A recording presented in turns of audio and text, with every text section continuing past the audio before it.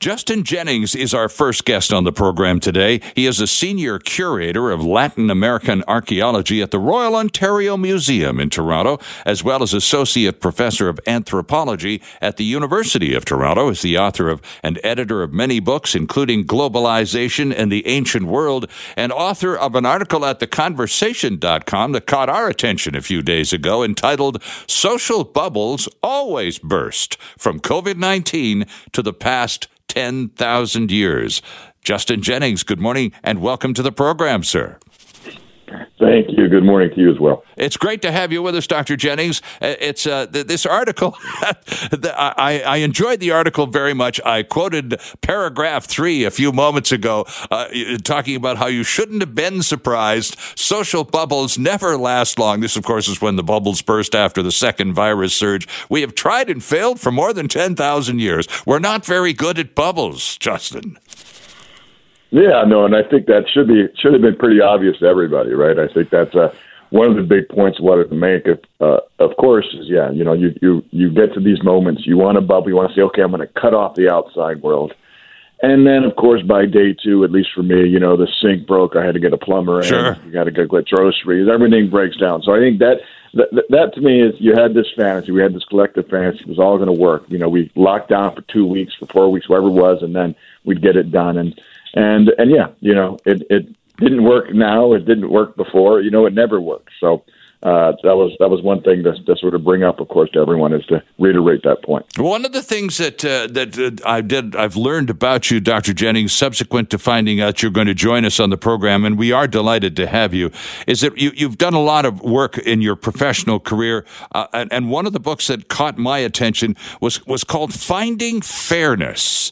And I wonder how you would apply the fairness ethic to the current round of imposed bubbling. Yeah, no, I mean that's a tough one in a sense that So for example, let's just take one example of essential workers, right? Where lots of debates are who can do what and what the restrictions should be and why my work is not essential and your work is essential, yeah. Especially when you're looking at things like, at least here in Ontario, we had a big debate early on about the LCBOs, right? Is that our alcohol stores were open. Those were essential businesses. And why is my flower shop not essential? So, so a lot of the debates that occur now and again in the past are all about fairness, about, what's the right thing to do, who gets to decide it. And oftentimes when you have these great crises like with COVID, this is when all this comes to bear, right? You can kind of ignore things for a long time and just assume that you're getting along with everybody. And then when something like this hits, governments make decisions, and routinely people say, hey, that's not right. I'm not being treated correctly. Why are those people treated in a way that, at least to me, seems like they're better than me? And all these emotions just get ratcheted up in these moments of crisis. It certainly is an emotional time, Justin. There's absolutely no question about it. And the longer this goes on, the more twisted into knots many of us are getting. Let's talk about your area of expertise, anthropology. Let's talk about the history of humanity and social bubbles. You've spent a lot of your career on this, and so let's talk about why invariably, over a long period of time, they don't work.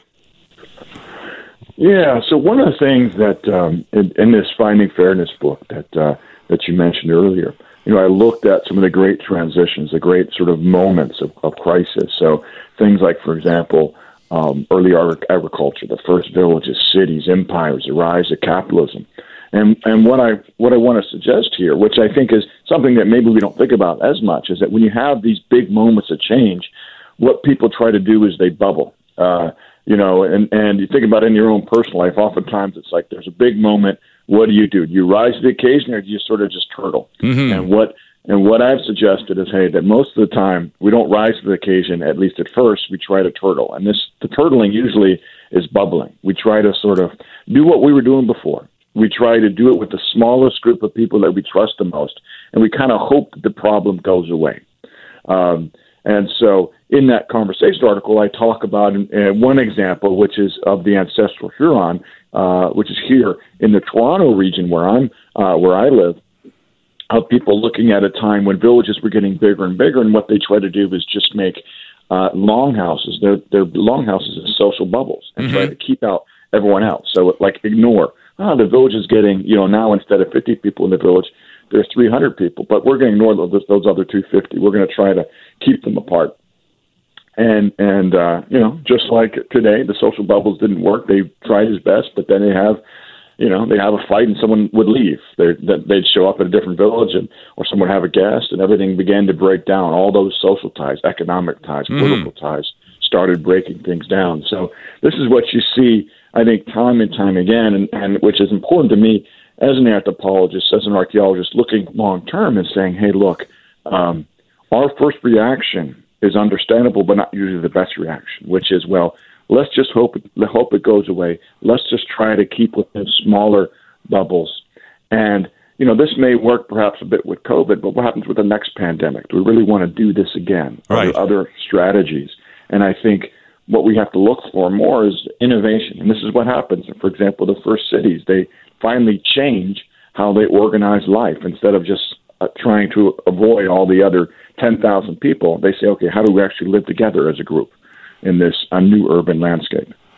So in terms of the human history, again, as we look to the experience of our predecessors, and you go back many, many millennia, as that whole accumulation of knowledge and experience and applying it in today's context, the first, your impression after all of the work is the first human reaction in a crisis is to turn inwards and gather with those you trust the most and hope everything else goes away. Right. Yeah. So I mean, the image that comes to mind is the nuclear blast image, the kids in the 1950s that would go huddle under their desks. I remember that. Hope that everything would be okay. Duck and cover. I remember. Yeah. Yeah. So you have that, and you say, okay, yeah, that's part of it. That's important. But what else is going on? And I think that so with COVID, I think that was a duck and cover. We were told to do that by the government. Right. Duck and cover. In Ontario, they said, hey, form a bubble. This will be over soon. And, I said, I don't have an issue with that. Certainly I've done that in my life. But then you have to sort of get up, from the floor and think about new solutions to problems. And I think we're at that stage, hopefully now, that, we know that the bubbles aren't working. It's not a long-term solution to any problem that we've had in the past.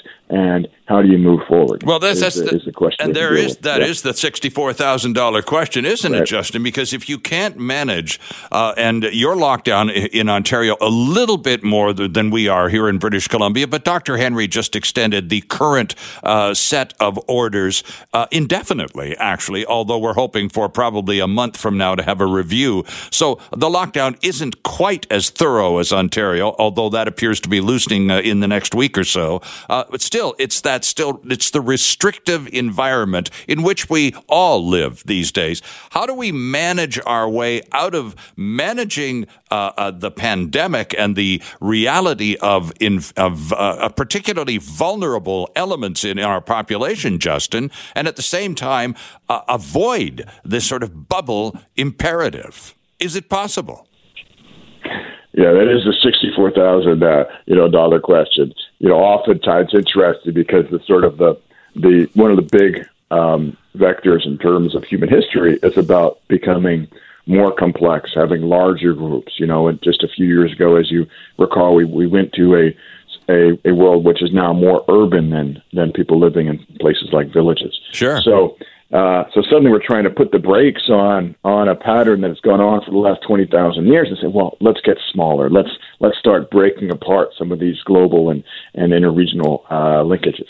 So, I don't have a great answer. I don't think anyone does for what to move forward. But I would say what I'm interested in, what I've been sort of exploring a little bit in my own head is this sort of idea of segmentation. Is are there ways in which you can do things in parallel in larger groups where people can enjoy a lot? So I think the question is really, okay, in terms of social cost, is there a way that we can segment society in which you don't have a lot of the movement back and forth of the virus across broader scales, but that you can get into, help those vulnerable populations, have people's social, their mental health, a priority. Mm-hmm. And so in essence, I'm maybe saying, well, make a bigger and bigger bubble until people feel that they don't, it's almost like a Truman Show answer, right? Until they don't feel like they're in a bubble at all, but yet have that kind of ceiling that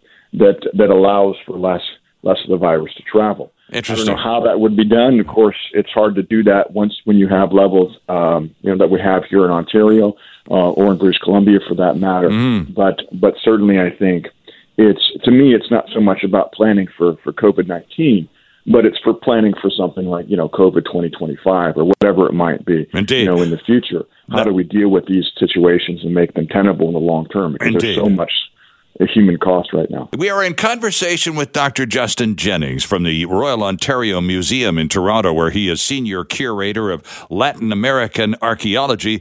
Dr. Jennings is also an Associate Professor of Anthropology at the University of Toronto and the author of a piece at theconversation.com entitled Social Bubbles Always Burst, From COVID-19 to the Past 10,000 Years. And Justin, it's the last paragraph that I want to quote as we begin the second half of our conversation. Amid a second COVID-19 purge, it is tempting to try to shut out the world. It won't work. 10,000 years of human history shows us that now is the time to experiment with new ways of pandemic living.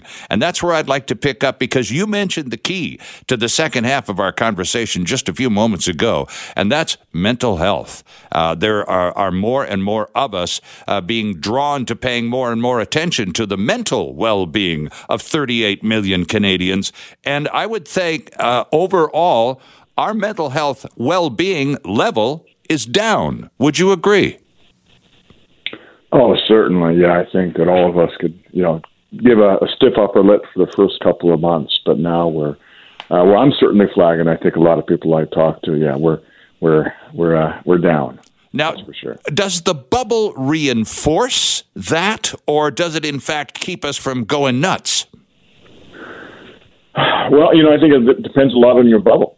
Who you have in your bubble and where your loved ones are and how you're worried. I mean, everyone's, I think, situation's a bit different. So for myself, I have my parents are in Pennsylvania by themselves. So, you're thinking about not only your bubble, but then you're trying to get through other people's bubbles as virtually as possible. Of course, so that's often the strain as well, where in the past you weren't able to actually go ahead and visit and do something. Now it's almost there, which I think can often make it, in some ways, even worse, right, to be able to be so close but yet so far. Indeed. So let's talk a little bit about the new ways of pandemic living that now is the time for us to take a look at. What sort of, again, based on your extensive career, a lifetime career of looking at human behavior and the evolution of learning and social interaction, what sort of ways would you recommend the leaders of Canada and other countries, what direction should they be looking in to successfully accomplish pandemic realities, and yet with the mental well-being of their population also improving at the same time? Yeah, as we said in the first half, that's the big question. My mind drifts to some examples of early urbanism, the ways in which people dealt with, I said, a very different problem, but how do we live together for the first time in groups of not, say, 200, but in 20,000 or 40,000. Okay. And one of the ways in which they dealt with it. So, for example, if we go to Pakistan and the Indus Valley civilization, places like Harappa, how they dealt with it was said, okay, instead of having one big city, we're actually going to have, in this case, I think it was about 7 walled compounds, sort of walled cities within cities, and so that those became these building blocks to make the broader sort of life of Harappa. And those lasted and were successful for a long time. So how does that relate to COVID and sort of post-COVID? Well, I think that we can think maybe about segmentation and about being in smaller groups that then rising under certain situations get into go into larger governance structures and things like that.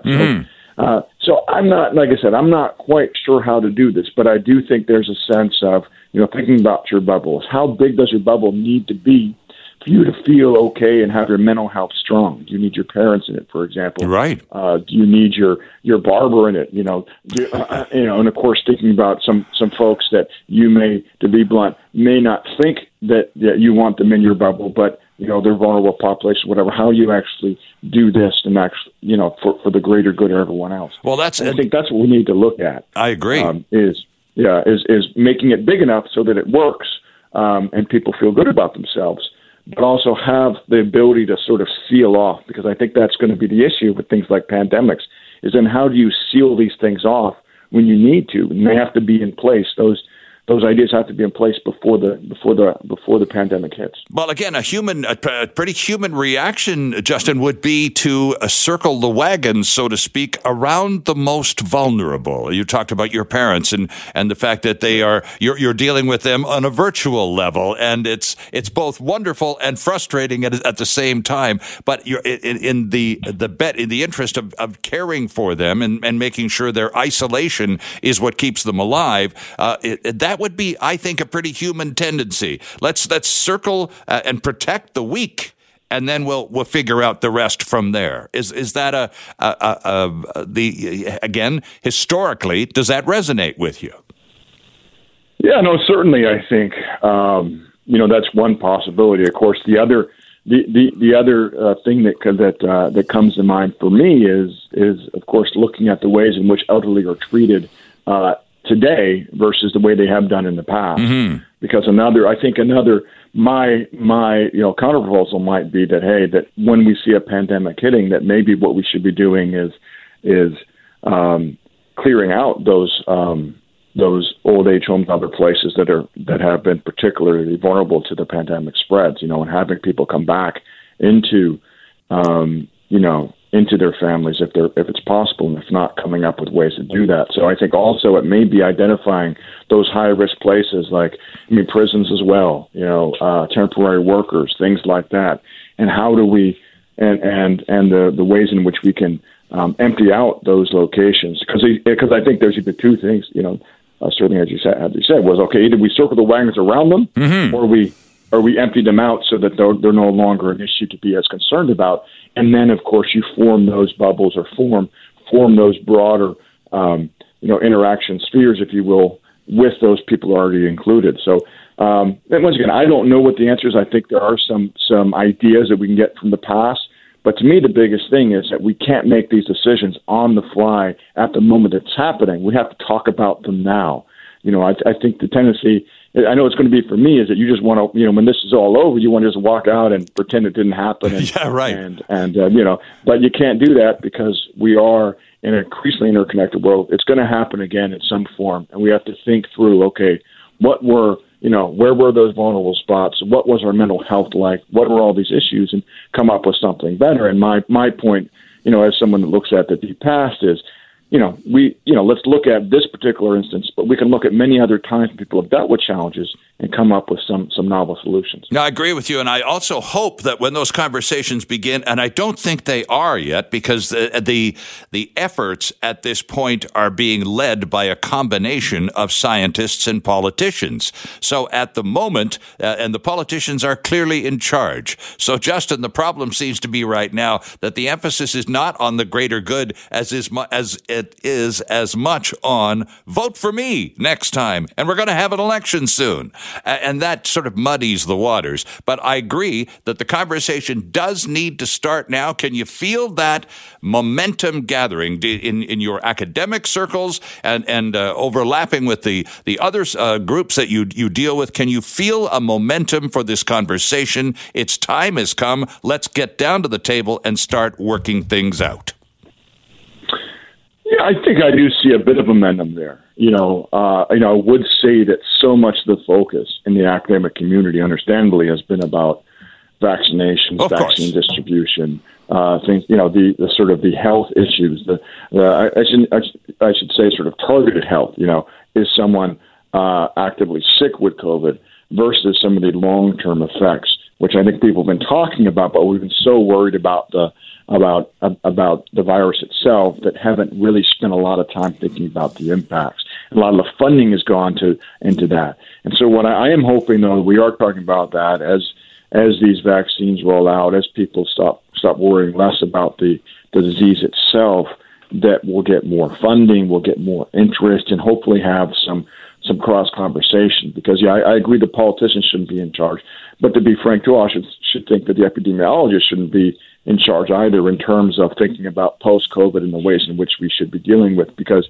there's lots of other voices that should be heard in terms of social costs and ways in which we can restructure things, so that we want a multiplicity of voices in this to sort of think about the way to get through it. I think we're going to go there, but that's the problem, is that we're very short-sighted as a species, and we've seen that once again over the last, thousands of years, and we have to sort of stop and say, okay, let's actually spend the next few years thinking about this, investing in infrastructure that may not be needed.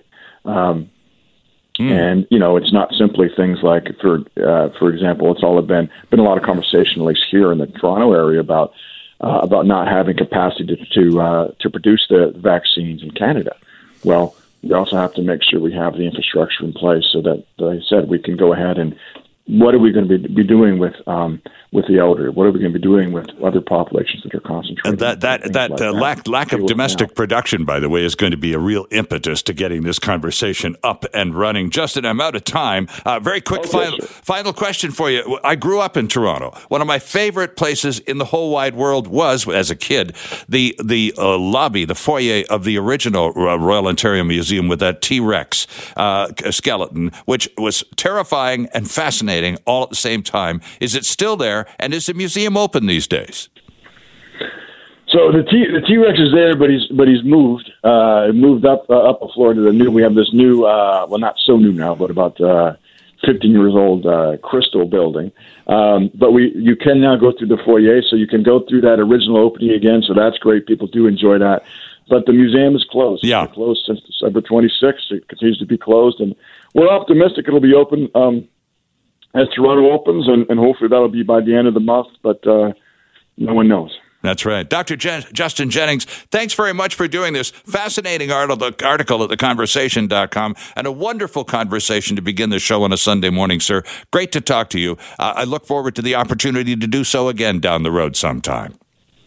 Thank you. There's Justin Jennings at the Royal Ontario Museum in Toronto. The federal government this week added 13 new extremist groups, including the Proud Boys, to the criminal code list of terrorist entities, freezing their assets and opening up people who are affiliated with them to criminal sanctions. The move is a major step towards combating ideologically motivated extremist sentiment in Canada, and officials suggest Canada is the first country to make the decision to label the Proud Boys as a serious threat. So a lot of Canadians went, well, it's about time. Not all Canadians approved. There was a column in Maclean's magazine designating the Proud Boys as a terrorist organization is a mistake. So here to sort it all out and it's a pleasure to welcome Sarah Teach to the program. Sarah is the newest senior fellow at the Macdonald Laurier Institute. She is an international human rights lawyer and a counterterrorism expert. Sarah Teach, good morning and welcome to the program. Good morning, Sterling. Thanks for having me. Well, it's great to have you with us. Saw you on TV the other day and thought, this person knows what she's talking about. Must try to get her on the radio as well. So thank you for doing this with us. Let's first of all back it right up to the initial announcement by Bill Blair a few days ago, Sarah. Let's talk about what the Government of Canada has just done. Sure. Well, as you just said, the Government of Canada, and specifically at Public Safety, has listed 13 groups as terrorist entities under the criminal code, including Proud Boys. And, we've been talking the most about Proud Boys, but actually all these other organizations are, these are massive listings as well. Atomwaffen, AWD, SACE. This listing announcement in general really does present a clear move to combat right-wing extremism in Canada. Exactly. And now Daesh is another way of saying ISIS for those who are unfamiliar with that particular word. So this is the worst of the worst on this list, isn't it? ISIS was already listed. Maybe I mispronounced something. I said Atomwaffen, AWD, and the base. And so talk to us a little bit about why these groups were included, Sarah, and others. People would be sitting here, well, you didn't put those guys on the list. What are the criteria that establish the imperative that these groups be called out and identified? First of all, that's a really great question, and it really gets to the heart of the Maclean's article you referenced. If I read this article correctly, anyway, it's his argument was, in part at least, that the Proud Boys aren't as bad as these other organizations. He mentions these militias that are these hardened guys up in the mountains prepping for the race war. Right. And that argument is it's sort of a red herring, in my opinion. It's just because there are other worse organizations doesn't mean that the Proud Boys shouldn't be listed as well. List them all. It's fair enough, right? And, more than that, it's if you're preparing for a race war, but you're not actually doing anything yet, that actually probably doesn't meet the definition, the criteria to be listed. So, it is useful to go through that. Basically, it's, the public safety minister can list an entity as a terrorist group under the criminal code. Right. If that entity has knowingly carried out, attempted to carry out, participated in, or facilitated a terrorist activity. And then terrorist activity is defined in the criminal code as an act or a mission that's committed for political, religious, or ideological purpose with the intention of intimidating the public or a segment of the public, and that intentionally endangers life or causes serious risk to the safety of the public. Sure. So that's sort of what it comes down to. So it has to be sort of active, right, or an omission that causes all those things. So preparing in the mountains for a future war, I'm not sure actually would fit that bill. And the Proud Boys, it seems to me that it does. Granted, a lot of the evidence Blair relied on is confidential, but even the insurrection at the Capitol seems to fit that definition. Indeed. Well, and here in BC, of course, part of our province, not a very large part of it, but part of our province borders the state of Idaho. It's mostly Washington, but we do border Idaho. And so British Columbians, Sarah, have become quite accustomed over several decades to survivalist militias in Idaho, hiding out in the woods and preparing for Armageddon in one form or another. That's been sort of part of our daily lives for a long time. You don't pay a great deal of attention to them, but they're there. So that does not represent the kind of threat that certainly the insurrection at the United States Capitol a couple of weeks ago represented. There's no comparison, I don't think. Right, I agree. I think preparing for something is a lot different than actually doing something. And I suppose, do we know, for example, that in the activities in Washington a couple of weeks ago, we definitely know that the Proud Boys organization were involved. Do we know if there were any Canadians on the scene? It's a great question. I don't think we know that, or at least I don't know that. Perhaps Blair knows that, and that's, again, confidential. We know that the Proud Boys played a pivotal role in that insurrection, but what's interesting is that, the Maclean's article, while he conflates some, various concepts, he does make some good points. One of them is that, talking about Gavin being a Canadian, the founder of Proud Boys being a Canadian, is a sort of, he says it's a kind of misdirection. And he's right. Actually, that's not required in that definition. I just cited off to you. There doesn't have to be a strong connection to Canada for an entity to be listed as a terrorist group. Mm-hmm. It's interesting that Gavin McInnes, the founder of Proud Boys, is a Canadian, and for some reason, and I was poking around doing a little homework in advance of this chat this morning, and in a lot of American articles I found the Proud Boys founder being a Canadian always gets included in the description of the group, and I wonder why. I wonder why as well. That's a really interesting question. I can sort of hypothesize that perhaps they're trying to justify in the future maybe a listing in the States. So what's interesting is listing a terrorist group in the States is a lot harder in a sense because they can only list foreign terrorist organizations. So perhaps that's sort of like laying the groundwork for being able to argue, the Proud Boys is, it's in the U.S., but it's also a foreign terrorist group, Gavin's Canadian. So maybe that's what's happening. I can only guess. It's really interesting. Let me use an American phrase on you. Clear and present danger. We're going to hear that a lot in the days ahead with the second impeachment trial in the Senate of Donald Trump. Clear and present danger is thought to be a description of what the Proud Boys represent to the United States of America. Do you think the Proud Boys in Canada represent a clear and present danger to the Canadian establishment? I wish I had an answer for that question. Unfortunately, I don't. It seems that a lot of the info that was relied on here was confidential, and so we don't know it. What we do know is that right-wing extremism in general is rising across the world. That's sort of widely accepted among counterterrorism experts. The UN recently said it was 320% of an increase around the world, and that transnational links are rising across those years as well. So it sort of checks out, but unfortunately I don't have all that data it doesn't seem to be public. Yet at the same time, if the government is going to move to this designation, clearly they have sufficient intelligence, you would hope, to back up this rather extreme move. Right, exactly. And so are you again, they would not, this is not an undertaking that any government does lightly. Right. These investigations take, in some cases, many years. And what we saw with Blair's statement just a few days ago is that he clarified that this investigation into the Proud Boys activity has been ongoing for years. And the other organizations as well. I mean, we look at, some of the Al-Qaeda affiliates in Mali, and there was an occupation in northern Mali wherein those organizations were, critically involved. That was in 2012, right? 9 years ago. So these investigations do take quite a long time. Joined on the line from Toronto by Sarah Teach, a senior fellow at the Macdonald-Laurier Institute and an international counter-terrorism expert. We're talking about the decision by the Government of Canada a few days ago to designate the Proud Boys, among other groups, there were 13 in total, as a terrorist organization. And Sarah, I'm going to call upon your legal expertise to help sort this one out.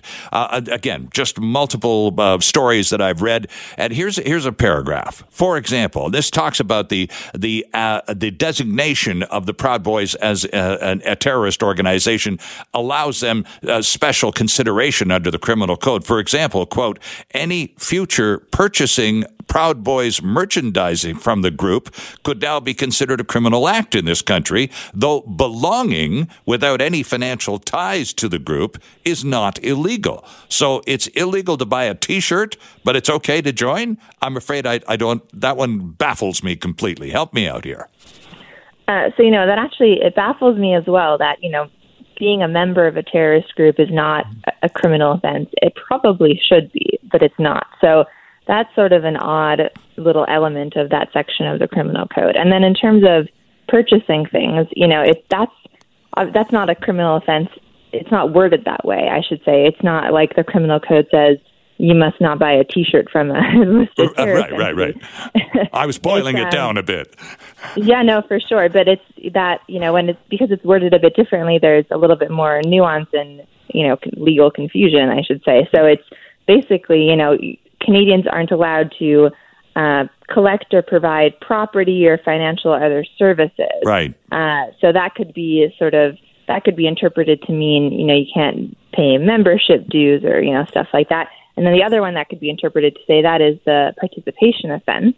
And that's, anyone who participates in or contributes to any activity of a terrorist group is committing a crime if it's for the purpose of enhancing their ability to facilitate or carry out terrorist activity. So you sort of have to argue it either way, but it's enough that police could probably charge you for something like that and then make those sort of required legal arguments. Yeah, it would sort of seem to fall under enabling in one way or another, wouldn't it?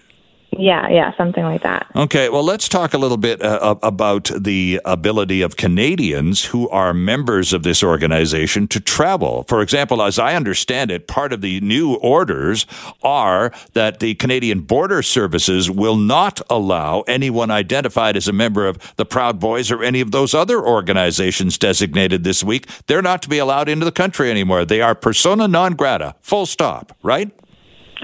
I'm actually not sure that's true. I know that if you're not a Canadian and you're trying to enter Canada on a visa, or you're applying for a visa or what have you, you can be denied entry. It's called a criminal inadmissibility. So being a member of a listed terrorist group can result in, criminal inadmissibility. I'm not sure they cannot let a Canadian back into the country. Okay. What about the revocation of passports? If you are determined to be an active member of this now determined terrorist organization, does the government have the right to step in and revoke your passport? Yeah, that's a means that the Canadian government has. We saw that being debated a lot with, ISIS foreign fighters. Mm-hmm. Should we take away their passport or should we take away citizenship? And that was a big debate in terms of revocation of those types of things. So, yeah, you can be your passport can be revoked. That's true. Sarah, let's talk a little bit about the implications of this. Again, there were 13 groups identified. None of them would be, I think, objected to by most Canadians. They are decidedly unwelcome people in our midst, designed by politicians to make us feel better. And also to provide our legal system with some more sanction potential in terms of regulating some of their activities. Ultimately, will this new definition and putting them into a new column of a legal area, should that make us feel better? I think so. I think it will probably make us safer. I should note that the legal definition hasn't actually changed. That was a concern that, in particular, left-wing groups had. They were worried about potentially having to widen the definition of terrorist activity to fit in the Proud Boys and the implications that could have. For example, the putting on the list of far-right, far-left groups like even the Indigenous railway protests that we saw last year, right? So it's that was a concern, but that didn't actually happen. They just fitted into the current definition. And that's another, actually, the Maclean's article made another pretty good point about, well, we don't want to force these people underground. Well, that's it. Right. And that's a strong point. And really, we don't know the effect that the listing has on groups. There hasn't been like a study done on that. So, he makes a very good point, but the fact of the matter is we don't know if that happens. We don't know how frequently that happens. It's the listing comes with real teeth in the sense that banks will freeze assets. And so to me, I think that would probably be a positive and drive at least some of the members away from the group. And also if the group doesn't have assets, how do they operate, right? So I think that probably has some very positive effects, but driving them underground versus members being disillusioned and leaving, really we need sort of a research study to determine what happens most of the time. Well, and a good final point to you, Sarah, and it's so good to have you with us this morning. We do appreciate it. You talked about assets. If they don't have any money to finance their organization, there's not going to be much of an organization down the road. Does this new designation give the Department of Finance or the Government of Canada the ability to more finely or more carefully follow the money at all times? The government could already do that. What's really new about this listing is that banks will have to freeze their assets, and they actually have to report regularly to their regulating authority regarding what assets, if any, they're holding on to. So again, it's another tool in the chest for the government to be able to monitor and surveil. Yes, exactly. Sarah Teach, thank you for this. It's great to have you on the show. I look forward to an opportunity to do this again. You're a wonderful guest, and it's been a pleasure. Thanks. Sarah Teach joining us from the Macdonald-Laurier Institute, where she is a senior fellow and counterterrorism expert in Toronto. Dominic Vogel is our guest. Always a pleasure to welcome Mr. Vogel back. He is the founder and chief security strategist at CyberSC, here to talk to us about Clearview AI and facial recognition, security, among other things. Dominic, good morning and welcome back. Morning, Sterling. Always a pleasure to chat with you on Sunday morning. Well, it's good to have you with us again. Now, look, for the benefit of those, it's early in the day. Some people still working on their first cup of coffee. I'm on my second. Let's just remind everyone, Dominic, if you would, please, the nature of the Clearview AI allegations, because this is massive. All of the privacy commissioners in Canada, including Michael McAvoy here in British Columbia, are appalled by this and have said so in no uncertain terms. So back us up and remind us what Clearview AI did, please. Well, basically it's a facial recognition software or platform which basically combs social media and other websites for pictures of people's faces and other personal identifiers through pictures. And this organization was collecting this data in a way which was violating privacy policies and privacy regulations in the country here, and that's why the privacy commissioners took a stand against that. And it's quite scary when you have organizations doing things and not abiding by the law. Well, I suppose the underlying factor that is making most people even angrier, Dominic, is the fact that all of this gathering of information about us based on our postings on, I'm assuming, all the platforms, TikTok, LinkedIn, pick one, and if you're posting on it, you are susceptible to have that information. But it's not only taken and used without your permission, it's sold for profit to third parties. You don't get any royalties for that either, do you? No, absolutely not. And I think, again, it speaks to the stark contrast between even how privacy is viewed in much the U.S. as well. I mean, this is a U.S. organization. Yeah, it's in New York, yeah. And for them to be flouting and pretty much disregarding Canadian privacy regulation, I would only imagine that they have no customers in the European Union either, and the Europeans view privacy even more seriously than we do here.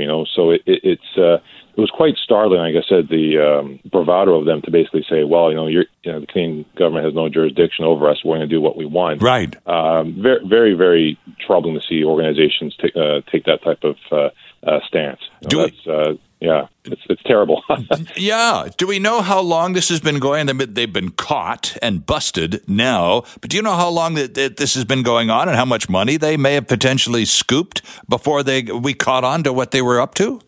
That's a really good question, and from what I saw and read, I mean, it sounded like the most significant Canadian customer was the RCMP. Right. So I mean, this organization certainly had some hefty contracts, I'm sure, with the RCMP. So I'm sure they're coming up financially ahead for whatever Canadian dealings that they did have. To me, it sounds like it's been going on for anywhere, I'd say 18 to 36 months. I haven't read anything official, but it's definitely not something which has only been happening for a month or two. I as I mentioned, I give full credit to the privacy commissioners for taking a very firm stand and saying enough. Well, yeah, and this phenomenon, though, that they've been caught doing on a massive scale, and one would imagine for massive amounts of money, Dominic, but the concept of data mining has been around for years. It's never been elevated to this kind of level of sophistication before, or has it? And we just don't know about it. Well, for sure, and I think that, again, it still speaks to the very reactive nature of policy, especially in privacy policy in the country. So they are reacting to when these situations arise. So I think it does speak to the fact that the Canadian government and the privacy commissioner still have a lot of work to do in terms of laying out and looking at new technologies into the future, especially around like AI. There's really no clear policy in terms of organizations being able to gather that type of data, what they are allowed to do with it. So while it's nice that the Canadian government, the privacy commissioners called them out on it, we need to start developing some serious policies around modern technology. Well, didn't we have a situation with one of the major mall companies in Canada where they had kiosks in their malls where people would walk up to try to find out where the shoe store is? Well, inside one of those big things, they had a camera, and they were taking pictures of people's faces and storing the information. So again, and there was a bit of an outrage and an outcry after all of that, but I don't recall anything being done because of it, aside from a lot of people being very angry. Exactly. I mean, that was Cadillac Fairview. Yeah. And, they were sort of given the equivalent of a wrist slap and told, to stop being naughty boys and to stop doing that. But again, I think that speaks to the topic in terms of, at the end of the day, we're at the tip of the iceberg here. We don't know what we don't know. We don't know how many other organizations are doing this. To what degree? We're just, like I said, this to me, we're at the tip of the spear, tip of the iceberg. I think there's still a lot of gory stuff for us to uncover before we start getting ahead of the situation. Yeah, now let's talk a little bit about methodology here, because this Clearview AI, this New York company that was doing this with the Mounties and everybody else, this was a huge operation, and you contrast that with something that you encounter as on a more daily basis as founder and chief strategist over there at Cyber SC, Dominic. Let's talk about other strategies bad guys use out there on the web that are similar to what Clearview did, just not as massive. And let's talk a little bit about, on a much smaller scale, ransomware attacks, because that's what this could have turned into, couldn't it? Well, there's certainly the possibility that information, especially how this AI organization seemed to be less than ethical in their approach to businesses. We don't know who they're dealing with. There's certainly the hypothetical. Who are they selling it to? Yeah, exactly. Those could be criminal organizations that would be leveraging that biometric information to commit more believable phishing scams or ransomware or what have you. You're absolutely right. And I think that's the sort of the scary what if scenario. And when you have these gray laws, it gives the opportunity for these less than ethical organizations to sort of take advantage of those loopholes. So I think we really need to tighten those loopholes. And to your point there about smaller organizations, what should they be focused on? What they should be worrying on? While again, big stores like this are certainly worrisome, I'm still a big believer for small organizations. It's about focusing on the basics and doing them well. There's so many basics that many organizations are not doing when it comes to cybersecurity, like multi-factor authentication as an example. Take control of things that you can control, and then on the government side, make sure that you're reaching out to your MLAs, to your MPs, and make sure that they're taking cybersecurity and data privacy seriously for the country, and they're moving that forward. Dominic Vogel from Cyber SC on the line. And Dominic, here's a quote from your website, cyber.sc. Keeping a fast-growing business safe from cyber attack keeps most informed business leaders up at night. And I imagine these days that's a very true statement. So let's talk a little bit about basic a plan. I suppose you got to have a plan, and that's where you have to start. If you're going to have, as more and more people are discovering, an online presence just to survive in 2021, that online presence has to be secure. Absolutely. And to me, especially for small businesses, to me, I always have a rule of three. just even trying to, like I said before the break, doing the basics and doing them well.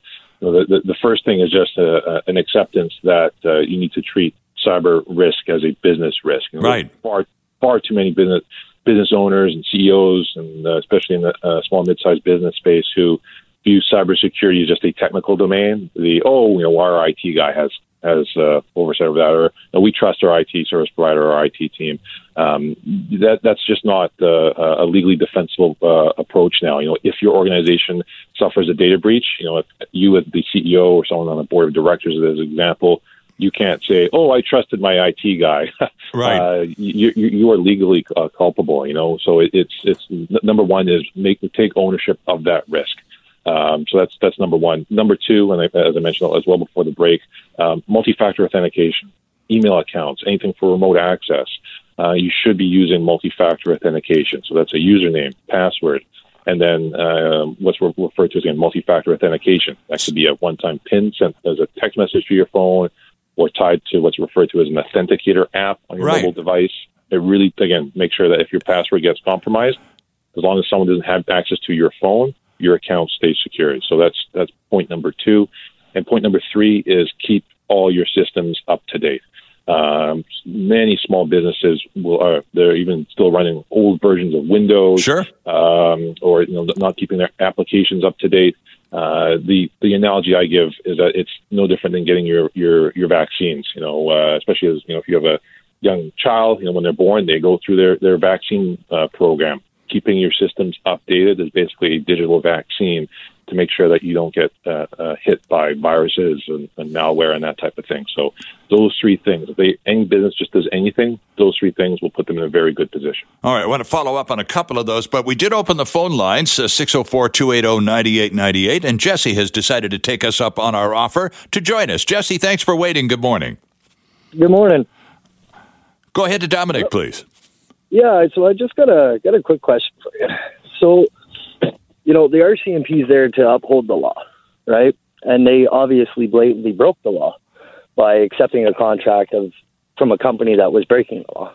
Now, if I were to buy a stolen merchandise from somebody that stole something and I got arrested with it, the RCMP is going to charge me with stolen property because I knowingly bought something that was stolen. So who in the RCMP, because they blatantly disregarded the law and their job is to uphold the law, who in the RCMP is going to be held accountable? Who's going to be charged? Who's going to be let go? That's a very, very fair question. We're dealing with a government agency, of course, and the current government accepts no responsibility for anything. But it's a fair question, Dominic. I mean, they got played. I don't think anybody at the RCMP went into that deal with Clearview with eyes wide open going, oh, this will be straight up. I think they got played and got played rather badly and taken probably for a big dollar ride in the process. You think anybody's going to take a fall for this? Well, I mean, the caller certainly does bring up a good point around accountability. I will definitely, underline the fact that the RCMP didn't blatantly disregard the law. The law is very gray, and there's room for liberal interpretations of it. The RCMP was certainly, I'd say, guilty of not doing sufficient due diligence in terms of deeper privacy analysis around how data and what data was collected. So they're certainly guilty of that. I know the privacy commissioners are looking at that. But I mean, to me, when it comes to accountability issues, I think again that needs to still come fairly high to the top. That someone needs to, at least from a procedural perspective, say, we can't keep making this mistake. Anytime we're dealing with citizen data, we need to do a deep dive analysis from a privacy perspective. So hopefully there's a procedural maturity that comes out of this situation. Well, no kidding. But further to Jesse's point, if the people who are in charge of the law get taken for a ride by the bad guys, what chance do the rest of us stand in terms of being able to do due diligence? We don't really stand much of a chance at all, except, as you recommended moments ago, Dominic, the only thing we can do is stay current. Keep the wall as high and as fresh and as strong as is allowed. And that's all we can do. Absolutely. And I truly believe that we're entering an age of greater data privacy and data security advocacy from a consumer and even from a citizen perspective. So as those seas change over the coming months and years, I do see these types of situations becoming less and less frequent. We're still very much in a wild, wild west type situation. Right. So I think this comes with growth. Again, we saw this type of regulatory immaturity when cars first came out, as an example. There's very little regulation around automobiles for decades. It wasn't until the late 80s in the U.S. where there was greater regulatory changes around car safety. So hopefully it doesn't take as long as it did with cars. Sure. We're going through that sort of changing landscape right now. All right. Back to the phones. Ron, good morning to you. Thanks for waiting. Hey, good morning, Sterling. Mr. Vogel, you bring up a lot of interesting points, but something I've used in my tilting at windmills for the last 15 years, call centers. They're internationally based now. The thing is, with the Internet, these individuals who do not give their first and last names have access to a plethora of personal information. They don't have to sign in. They don't have to give photo ID to the people they're talking to. So what about if they abuse the information? What kind of recourse do we have?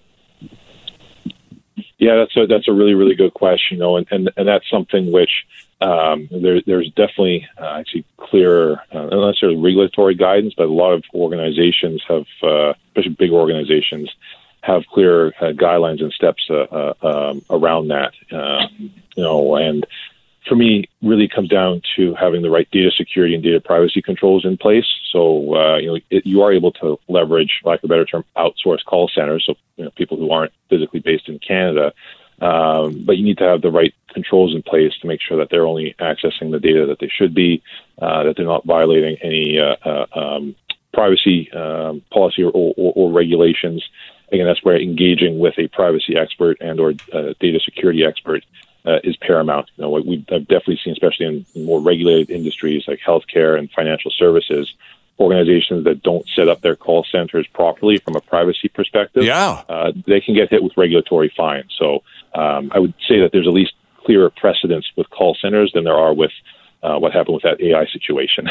Well, and that's somewhat reassuring because, it's not at all uncommon, Dominic, and I'm curious, when I'm talking to someone at a call center, I typically will ask, where are you? I'm in Vancouver, Canada. Where are you? And it's not uncommon to have someone, well, I'm in the Philippines or where. I mean, it's that kind of global village thing when it comes to those sorts of tasks and subcontracting that work. So, I think it's quite a legitimate concern about how they are gathering the data they take from us on those calls and what laws surround them in the Philippines from, selling stuff that they get from Canadians.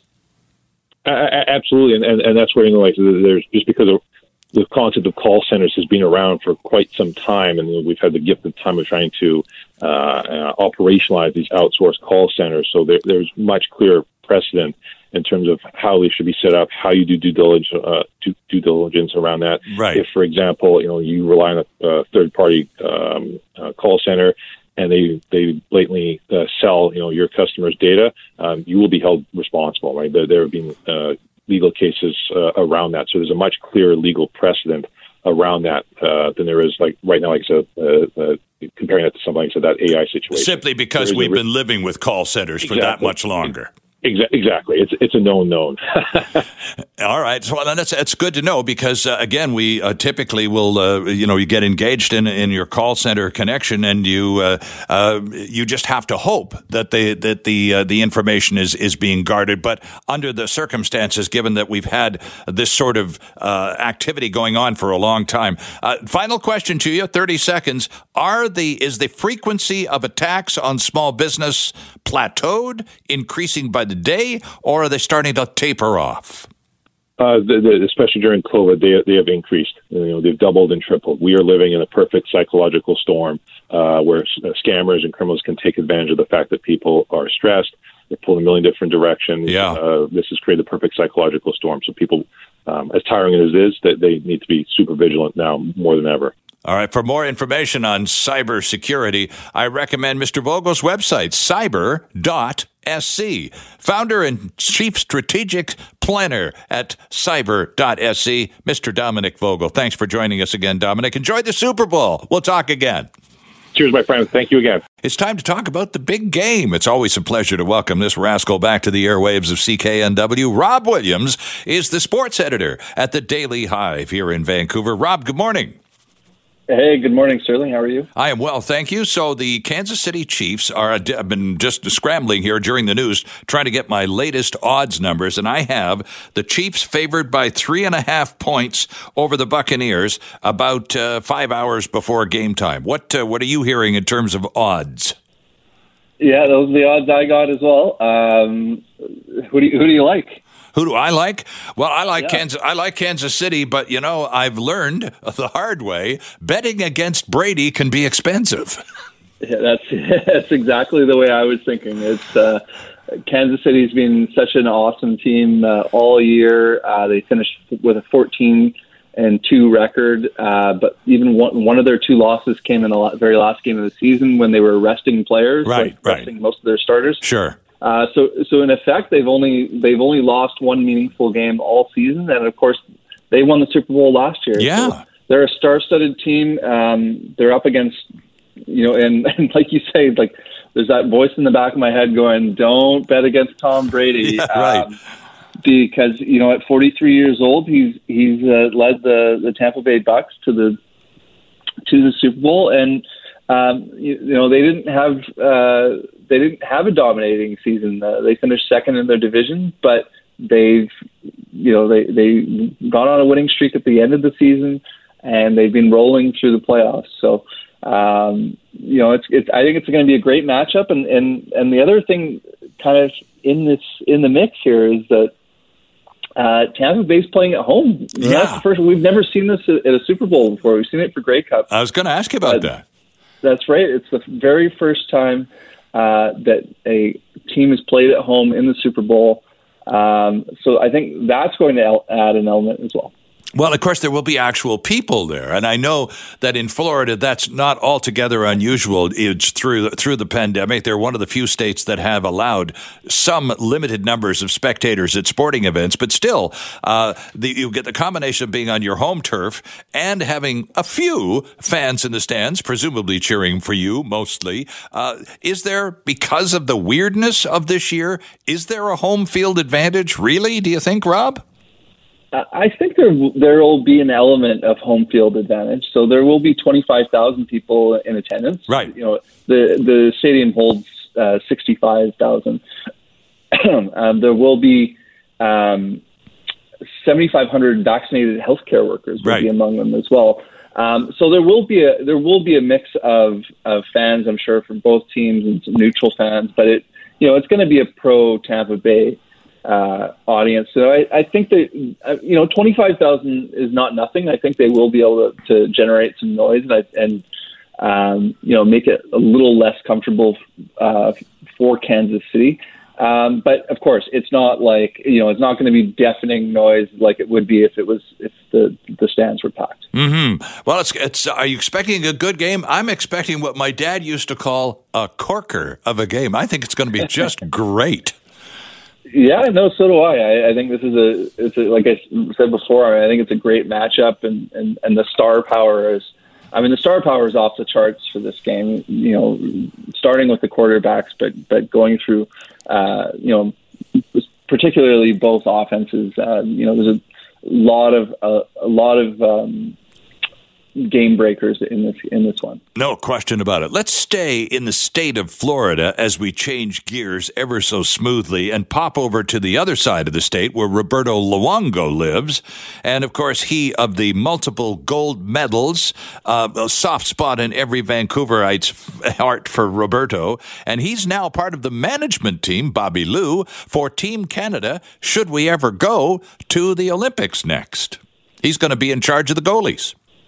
That's right. Yeah, he was named an assistant general manager. Don't know that this was necessarily on everyone's radar, but named an assistant general manager. His responsibility will be looking after the goalies, and now this all hinges on NHL players going to the Olympics, which was part of the last collective bargaining agreement that the NHL owners and players agreed to last summer. So. He'll be the assistant GM. They've got a loaded management group headed by St. Louis Blues general manager Doug Armstrong. Mm-hmm. Some of the other guys involved, Ken Holland, longtime Red Wings general manager, now with Edmonton. Ron Francis, who's used to be in Carolina, but of course is now going to be the new Seattle. That's right. Manager. So they're among the group, as well as Don Sweeney and Scott Salmon. So the lists are already starting to come out of people starting to project the Olympic team, and boy, it feels like a million years since we've been able to do that, because of course the NHL didn't go to the last Winter Olympics in 2018. That's right. So it has been quite a while, and so it's not too far-fetched, especially with hockey swirling around us, to at least relax for a little bit and imagine what the next Canadian Olympic team is going to look like. And of course, the question comes to me almost immediately, is Stamkos going to be on this one, Rob? He's been injured, wounded, or otherwise indisposed. He should have been on every one of them for the last several, and one can only hope he makes this one. Yeah, no, I am with you there. The other guy I feel for is Connor McDavid. I mean, sure. He hasn't had the opportunity to play for Team Canada in a meaningful, best on best tournament. He's 24. He'll be 25 next year, and still have never played on anything like that because, of course, 2018 Canada or the NHL didn't go to the Olympics, right? And also, you remember the 2016 World Cup of Hockey? They had that goofy under 23 North American. That's team. right, yeah. So McDavid, instead of playing with Crosby and everybody and having this super team, McDavid was on the U23 team. So it's been a bizarre experience, I think, for him because he wasn't in the league in 2014 when the NHL last went to the Olympics. Well, let's hope that. Wouldn't it be lovely to see Crosby and McDavid on the same line? I just hope Sid still is strong enough and healthy enough to make the team. I expect he would be, but time marches on. Rob, I need to take a couple of minutes because you're the guy on the beat here in Vancouver. You're one of the few allowed into the arena during practices and stuff, and you get to observe the Canucks up close and personal. So what the heck's going on? We look great in Winnipeg on our first game of this road trip. And then we land in Montreal and get toasted. Now we're down 2 and 1 more to go in Toronto. This is not the same team that showed up in Winnipeg and was really good for that 1-game win. Looked great on the plane they go. And then somewhere east of the Manitoba-Ontario border, they just seem to lose it. Yeah, well, we'll always have Winnipeg. I guess we will. Yeah, no, I mean, this has been a shockingly poor start to the season for the Canucks. They give up 35.7 shots on goal against. That leads the entire NHL, and they've led in that category for as long as I've been looking at it. So for more than a week or two. Sure. They are just leaking so poorly defensively. They give up 4 goals a game, and that's second worst. That's the only team worse than that right now are the Ottawa Senators. And they've been giving up 5+ goals in most of their games thus far, and that is a really, really telling stat. And for all of the changes they made this offseason, for Jacob Markstrom leaving and Chris Tanev leaving and the rest, I think there were some people, I think there were some fans that are maybe looking through rose-colored glasses thinking, okay, the changes they made, the replacements that they brought in, that the team might be, about the same as they were last year, maybe even improved. But I think it's quite clear that this team has lost a lot. Yeah. And they are in real trouble. But I don't think anybody, even the worst critics of the team, nobody saw this coming. This has been absolutely incredible. They are still managing to score goals, but they just cannot do anything defensively right now, and it's extremely shocking. Well, and the word casual keeps getting used by the play-by-play guys far too frequently. I mean, it's a very West Coasty kind of thing to call a team from the West Coast. But, they have looked a little, well, frankly, casual, a little cavalier about all of this. And they, out of desperation or whatever, dressed Louis Eriksson last night to everyone's astonishment. Have the players quit on Travis Green? I mean, I think watching them, I could see why you'd come to that conclusion. I just don't see how, Travis Green, I thought had been, up until this season, had pretty well pushed all the right buttons, got as much out of the players that I think he could have. I think they overachieved last year. I don't think most people didn't pick them for the playoffs. I think some people thought it would be. I think some people thought they could, but most of the pundits didn't pick them to make the playoffs. That's true. And they end up going to it within a game of going to the conference finals. So just by virtue of Green's history with the team, I don't think that's what it is right now. But I think, like the players in the post game interviews, they're having trouble coming up with answers. Yeah, it certainly looks that way. Rob, enjoy the game this afternoon. I have a feeling you will, and I'm not going to place a bet with you because I don't bet much, and I always lose when I do. So I thank you, as always, for jumping in on the program this morning, and we'll talk soon, okay? Sounds great. My pleasure. Rob Williams, sports editor, The Daily Hive. Bars and restaurants across the province not expecting a super Sunday when it comes to the Super Bowl game. Our next guest, BC Restaurant and Food Services Association President Ian Tostenson, has been told by health officials businesses are still allowed to show the game, but cannot promote or advertise a Super Bowl event. Ian Tostenson, good morning. How you doing? I'm fine, thank you. You're quoted in the Prince George paper that I'm reading this story from as saying it's going to be a bit muted, to be perfectly honest. I think that's probably the understatement of the week. What's the status this morning, Ian? Muted. I don't know what the word is. I mean, I was talking to a number of restaurants this morning just to get their sense, and I think they pointed themselves into definitely takeout and delivery, and we could talk about that. But, basically, I think what Dr. Henry is asking us to do is stay home, don't have a party, and I get that, and we support that. But we're lucky because so many restaurants have been so innovative and put together and put a lot of thought into Super Bowl Sunday, which is a really important day, obviously, for restaurants. But, we just can't. I mean, you can't, as you say, you can't advertise the event. We have to keep it really strict, and we always do a good job at that.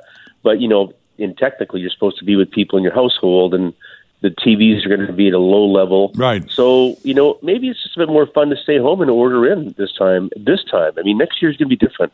But I think you're right. The word muted is just kind of low-key muted. We don't want to cause any problems that we're going to, in 2 or 3 weeks from now, because we started a super pandemic here. Yeah, a couple of things.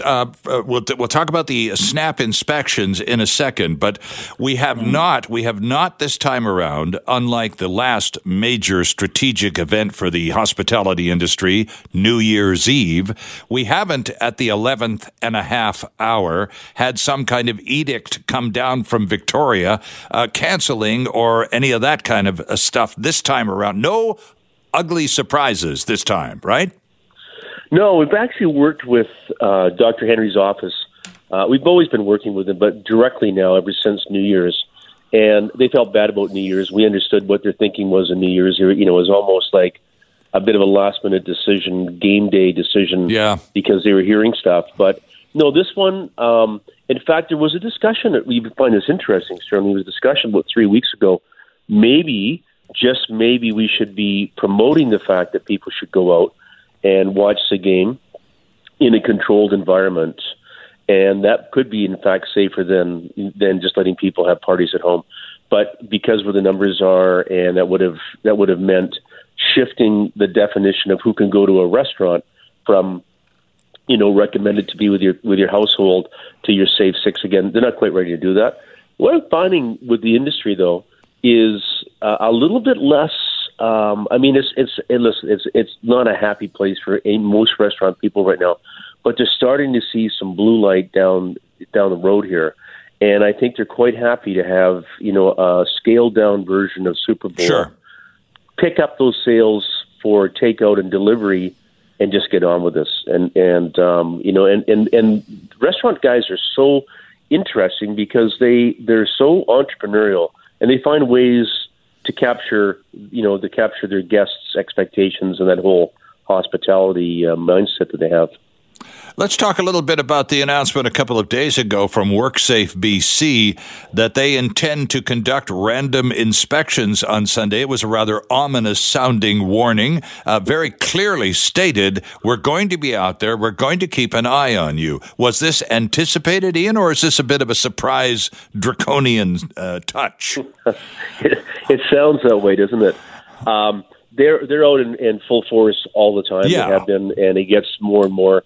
This is just a warning shot by just reminding everybody. And I think pretty much I would say, Sterling, it's more of a warning for the public. Just say, look, when you go into a restaurant or bar or a pub, help out, like do the right thing for these guys, because they spent so much time and effort to provide a safe environment. So, we weren't surprised by that message because they are out there and they've been very good to work with. They haven't been unnecessarily overbearing on anything. They've been very consultative if a place it needs to be adjusted. So, no, that was kind of expected. I think we would be. If we didn't hear those messages from government at a time when they're telling us to stay home, it would be kind of weird. Well, one thing I have learned, and the hard way, of course, is that when you go to an establishment, whether you're just popping out with some friends for lunch or you're going to a sports bar to watch the Super Bowl or whatever, you are required to stay where you are. Table hopping is not allowed. I love to table hop, work in the room, all that stuff. It's just off, Ian. It is not going to happen this year. Stay in your group, right? Yep, you got to stay at your table. And this is it's like almost like a school thing, right? You got to stay at your table. You can't table hop. You can't get up and cheer. You can't scream and yell. You got to keep it really low key. The TV is going to be a low volume. And you've got to wear a mask if you happen to leave your table and go, say, to the washroom. Sure. Yep. And you know what? I've been quite. I don't know what the word is, but it's incredulous. People have really accepted this. I remember going into a restaurant about 8 or 9 months ago, and I saw some of the staff wearing masks, and I went, "Oh, this is not good. Mm-hmm. This is really the wrong." But now it's just a matter of people have really done a great job. The public have done a really good job of navigating around that. We're getting very few instances now of people complaining about wearing masks or I want to sit with 10 people, not 6 people. By and large, the public have been totally awesome over this whole thing. Yeah, I think we're sort of at the point that the whole business of mask wearing is a little beyond a political statement. We just got to get this over with, and if the easiest way to help get it over with is wear a blinking mask, and I don't like wearing masks at all, but I wear one. If that helps get this done more quickly, give me 2 masks. That's the point. That's the absolute point. That's why. We could come out and say, no, come on out, let's, in support restaurants. You can do that through the takeout and delivery model. Before I forget, make sure if you're doing that, you can actually pre-order through the delivery apps. If you want to have it delivered, you can pre-order stuff now and have it delivered later. So people should be thinking about that. But our responsibility as an industry is public safety is first. And until we get a strong public or the platform or the pandemic is behind us, our industry is never going to get strong again. So we have to contribute to that. And if it means we take a little bit less business all the time to get there, this industry is prepared to do that, and they've done a great job. Because to your point, we're going to go get have a whole bunch of people out having parties and stuff, and everybody gets sick. It's just going to prolong the misery for the economy. Yeah, it's going to drag this thing out even longer. Checking in with Ian Tostenson, President and CEO of the British Columbia Restaurant and Food Services Association, on the morning of Super Bowl Sunday. And Ian, you made a good point there. We'll go to the phones in just a second. You made a good point earlier about taking out people who are trying very much to support their restaurants, but still feeling a little uncomfortable about going out and all of that kind of stuff. There's an easy way to do it, and that's just pick up the phone and place an order and have it delivered later in the day. And on Super Bowl Sunday, it's not a half bad idea to get that order in because it's going to be a little busy.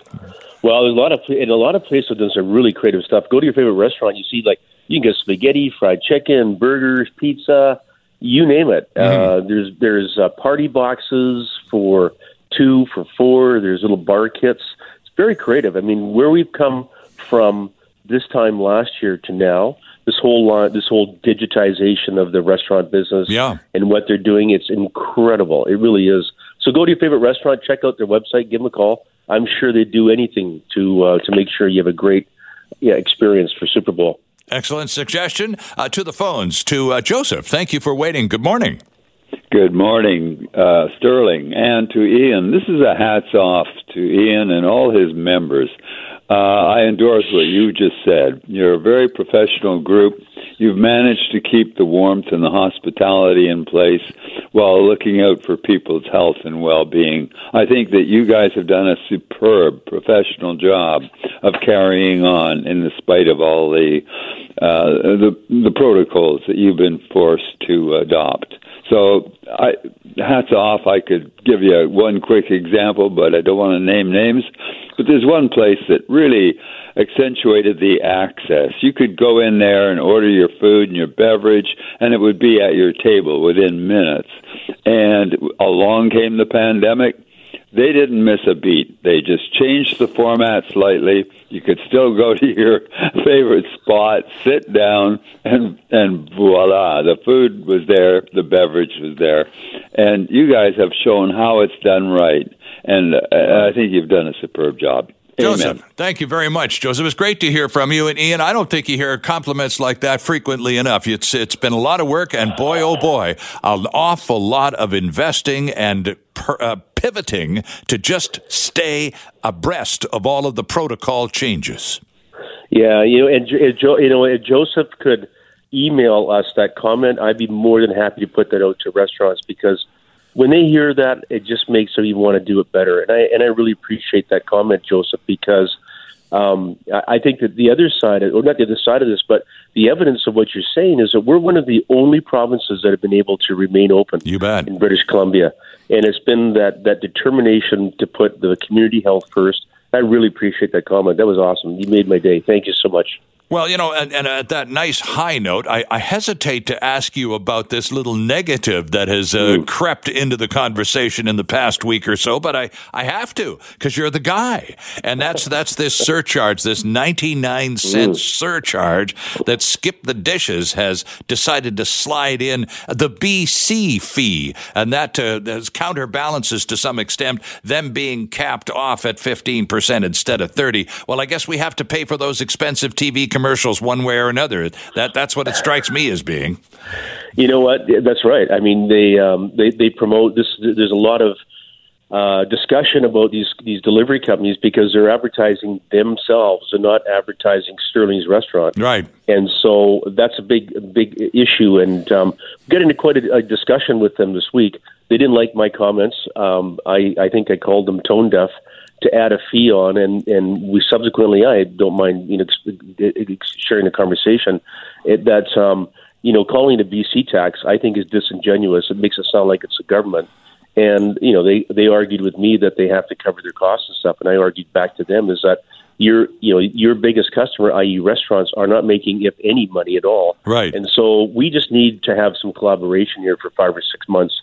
I think they recognize that it was in bed. It went across really poorly, especially when you have the premier commenting on it. So it shouldn't deter people from using the apps. I mean, generally the costs now are down to 15%. Yes. Which is great, from 30%. So it's still, it's way better than it was for restaurants. But that, just adding on a buck is almost a little bit spicy in my world when we're trying to get this industry off to the other side. How can you tell if a restaurant delivers through one of the apps or has their own delivery system, thereby saving themselves some money and maybe even being able to get it to you faster?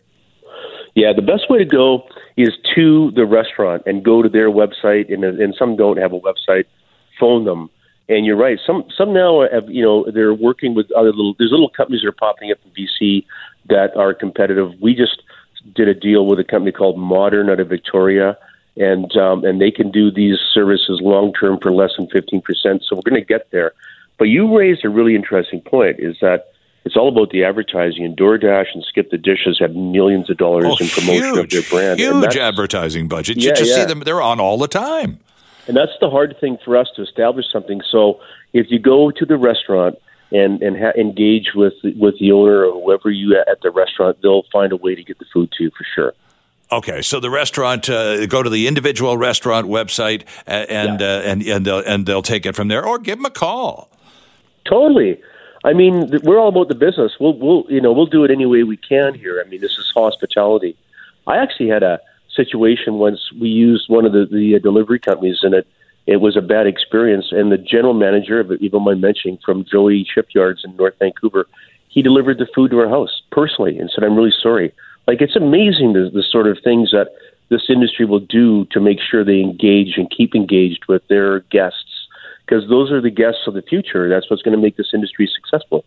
as we come out of this. Well, and you're right to point out that here on this Super Bowl Sunday in British Columbia, at least our restaurants are open. That is not the case across Canada. So we can observe the protocols. We can patronize our favorite restaurant either by popping in with our group and not table hopping, or we can order some stuff and have it delivered home. No table hopping in. 150 million chicken wings will be consumed in Canada some way or another today. Are you serious? 150? It's 1.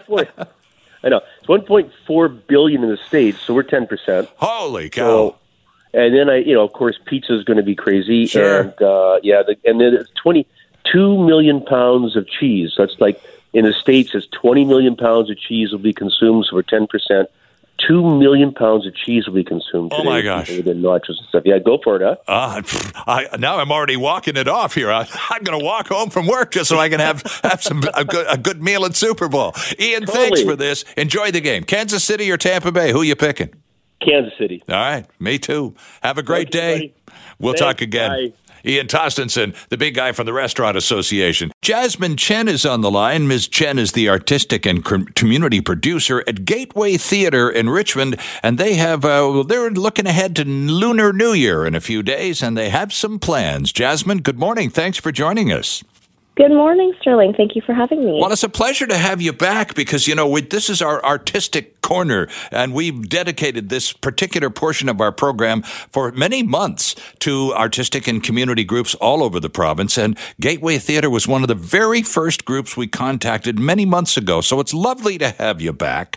Tell us about the plan for Lunar New Year, the Year of the Ox, coming up on Friday. So tell us about the plans so folks can join you and celebrate the new year and be very safe in the process. Yes, thank you so much, and thank you for continuing to support the arts. Lunar New Year is such a joyous time. It's a time of celebration. It's usually a time where many families are coming together, usually with lots of food and laughter and many different generations. And so while we may not be able to see all of our family members the way that we usually do right now, we wanted to offer something that would bring culture into people's homes and a sense of play and a sense of imagination. And so what we're offering is three Chinese shadow puppetry virtual workshops. Okay. So these are workshops that take place over Zoom, so you get to Zoom in from the comfort of your own home and in a safe manner. And we've engaged a really amazing artist named Annie Katsura Rollins. She is Canada's preeminent Chinese shadow puppetry scholar. She is a doctor as well. So she did all of her field research in China, where she learned how to make Chinese shadow puppets and perform in them. And this is an artistic practice that is thousands of years old. So Annie will be leading people through this workshop. So you'll get a chance to learn some of the history. You'll get to see some of her work. And then participants will get to make their own shadow puppet. And then Annie will teach you how to use it and how to perform with them. Well, I'm looking at the website here, Jasmine, your website, gatewaytheater.com, by the way, friends.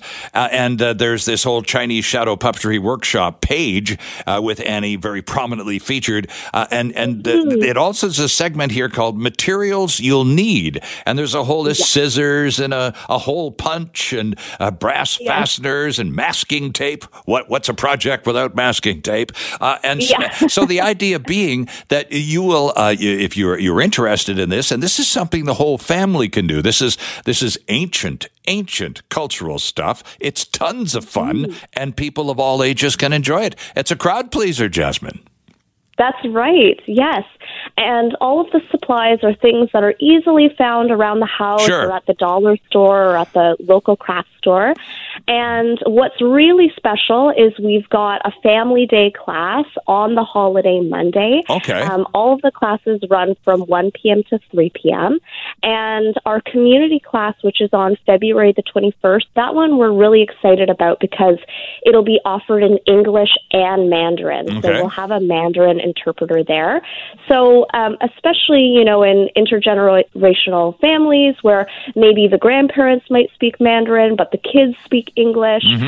So this is kind of a way to bridge the language gap. Interesting, and I'll bet you the grandparents have got some pretty nifty skills when it comes to sharing them with a couple of generations beneath them in terms of learning the magic of shadow puppetry. Yes, exactly. So how popular is this? What's the feedback been like since you announced this program, Jasmine? Yeah, there's been a lot of excitement that's been building around it.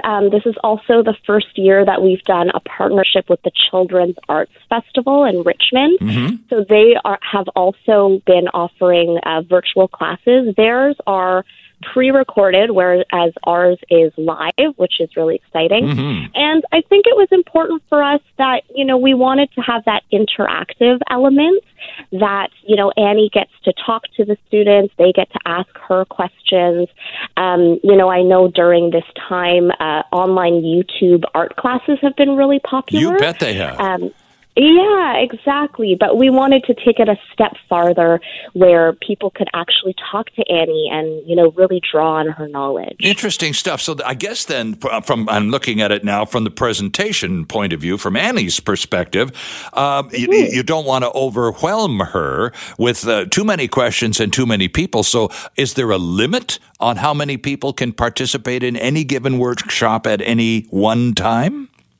Yes. So we've intentionally kept the capacity quite small so that people get to have that focused time, that she gets to see everyone. Perfect. So each workshop is a maximum of 15 households. Okay. But within your household, if you've got siblings, they're totally welcome to participate. If you've got cousins who are, you know, in your bubble, then it's really by household. So 15 households total. How do people go about signing up? This is key stuff here, and we're just a few days away, so if we're going to be interested, we better get moving.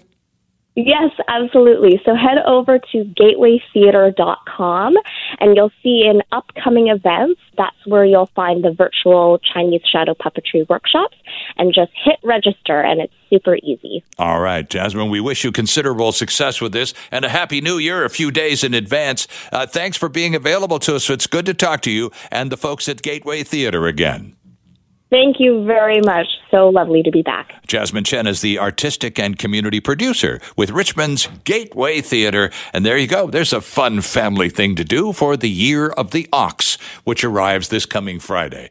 Hi, it's Shauna, and I might be a bad parent because my kids think French fries are vegetables. Hey, it's Ryan, and I might be a bad parent because I went out for wings when my wife was in the hospital after giving birth. Johnny here. I might be a bad parent because in my house, the tooth fairy gives pocket change. But we're not alone. Len emailed us and said his 6-year-old daughter's Tarzan moment going from love seat to lazy boy by curtains made him more proud than any dance recital. And Andy left his 2-year-old at the rink. All right, guys, I'm sure we're not alone. Like Andy's kid. For stories and confessions like this, make sure you check out our podcast. It's called Bad Parents, and it's available wherever you get your podcasts. I left a glove at the rink.